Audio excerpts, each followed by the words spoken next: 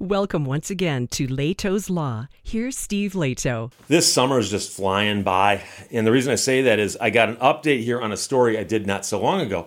I thought to myself, oh, okay, cool, I just did the story, so I'll do a follow-up, and then I'll mention that there's a previous video. And I went and looked, and the previous video is from August, so I thought it was not so long ago. But several people sent me this story from Motor Biscuit, and somebody even said, Steve, you are mentioned in this story. Now, I know there's a lot of people in my audience right now who would say, Steve, if I had someone call me and say, hey, you're in the papers, I'd be scared. But I actually knew what this was all about because there was an original story. I did a video on that story. The author of the original story contacted me and said, hey, Steve, I liked the take that you had on the story after reading my story. Can I use clips of your video in my follow-up? And I said, absolutely. So he did that. We'll talk about that in a second. And so I was in the follow-up at that time. And now there's even another follow-up. And this is by Motor Biscuit. This is not by Global News Canada.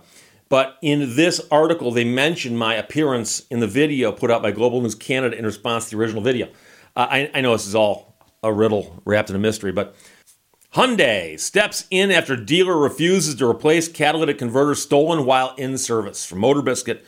And this is the story where the woman brought her car into the dealership to have it worked on. While it was there, someone stole the catalytic converter. They called her to tell her that, and she said, okay, it sounds like your problem. They said, no, it's your problem. We don't take responsibility for vehicles on our lot. So what would you do if you left your vehicle for repairs and it ended up having its catalytic converter stolen? For a Hyundai owner in Ontario, that's the unfortunate situation in which they find themselves. To make matters worse, the dealer called the police on the daughter of the owner when she went in to complain. According to Global News, this catalytic converter theft wasn't the first to happen at that dealership. Another catalytic converter was stolen from a vehicle on the lot just a few months earlier. Despite the theft, the dealership had not taken any steps to beef up its security. There were no security cameras and no fences, no gates to keep intruders out. Despite their failure to protect consumers' cars, the co-owner was defiant when confronted by the latest victim of the dealership's lack of security. He heard that the Hyundai owner's daughter had been complaining to another customer about the dealership's refusal to replace the catalytic converter, and he went ballistic at the threat when she mentioned possibly getting a lawyer, and they called the police on her. These rather inconspicuous parts of the exhaust system may not look like much, but they contain rare precious metals. Harvesting those valuable metals is why catalytic converter theft has skyrocketed. In response to my last couple of videos on the topic, I actually had somebody write a really, really nasty email to me and said, Steve, there's nothing valuable in a catalytic converter. They're not worth anything. There's nothing valuable in them. They're not worth anything. I said, well, why are people stealing them? And he goes, because people like you keep saying there's stuff in them. Yes, I caused it. Thieves generally receive a relatively paltry $50 to $500 for each catalytic converter they contribute to the black market. Unfortunately, a replacement can cost the car owner considerably more. In this case, it could be up to $3,500. And that, of course, is assuming that there's not all kinds of other damage down there, which there often is. Prices for the metals found inside the catalytic converter are climbing rapidly, and that includes platinum, palladium, and rhodium, which the guy complaining said are in such small quantities they cannot be recovered. Therefore, these things are worthless. That means more catalytic converter thefts, and the law is designed to stop them. Until those laws prove effective, however, you can take steps yourself to prevent thieves from targeting your catalytic converter. But here's the deal. After Global News reported on the theft and its aftermath, Hyundai Canada acknowledged its dealership failings. So the dealership wouldn't step up, but the company, Hyundai Canada, decided to. They then had the 2010 Hyundai towed to a different dealership where the catalytic converter and exhaust pipe were replaced. While that was going on, they provided a rental vehicle for a week for the customer, and before returning the repaired vehicle, they also had the interior and exterior of her car detailed, and then on top of that, they gave her a $500 gas card. And what I like about this is they did not let the dealership that screwed up in the first place have the work. They had the vehicle taken someplace else and had the work done there. The second dealership, which is Performance Hyundai Brampton, discovered the problem that took the vehicle to Orangeville Hyundai in the first place, and it was not a new alternator, as some people had suggested. The vehicle simply needed a new battery. And Motor Biscuit writes, this is maybe the dealership owners should heed Detroit area lawyer Steve Leto's advice when discussing a consumer's rights. What did he say? He said, do they not realize how bad this makes them look? You fix it at cost and you'd save yourself a bunch of embarrassment because this is absurd. But it's why it made the news. Global news. Yes, you're watching a guy quote himself in an article from the internet that references a video where he was talking about the subject. Hyundai Canada also offered a profuse and unreserved apology to the car's owner and her daughter. And also, when the gleaming and newly repaired Hyundai started smoking on its way home from the second dealership, Hyundai Canada stepped in again. They reaffirmed their intention to have the vehicle repaired so that the woman could finally enjoy her vehicle and make good use of that generous $500 gift card. So apparently there's something else wrong with the vehicle. And I seem to recall that in one of the videos, she fired the vehicle up to let them hear what it sounded like missing its catalytic converter. And a whole bunch of people chimed in and said, yeah, it's also got engine problems. So it may have had a bunch of issues, but it's an older vehicle. And so I'm looking for the year here. I could have sworn I just saw it. 2010 Hyundai Veracruz.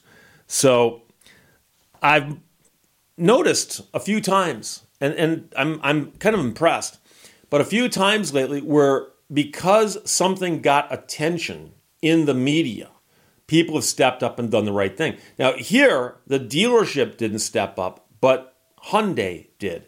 And one of the reasons I'm sure they're inspired to do so, is that every single time people mention the dealership or this event or the vehicle, they keep saying Hyundai, Hyundai, Hyundai. And if you are the people who work at Hyundai and you hear your name popping up in the news over and over and over again, and it's popping up with negative connotations, that's hurting the brand.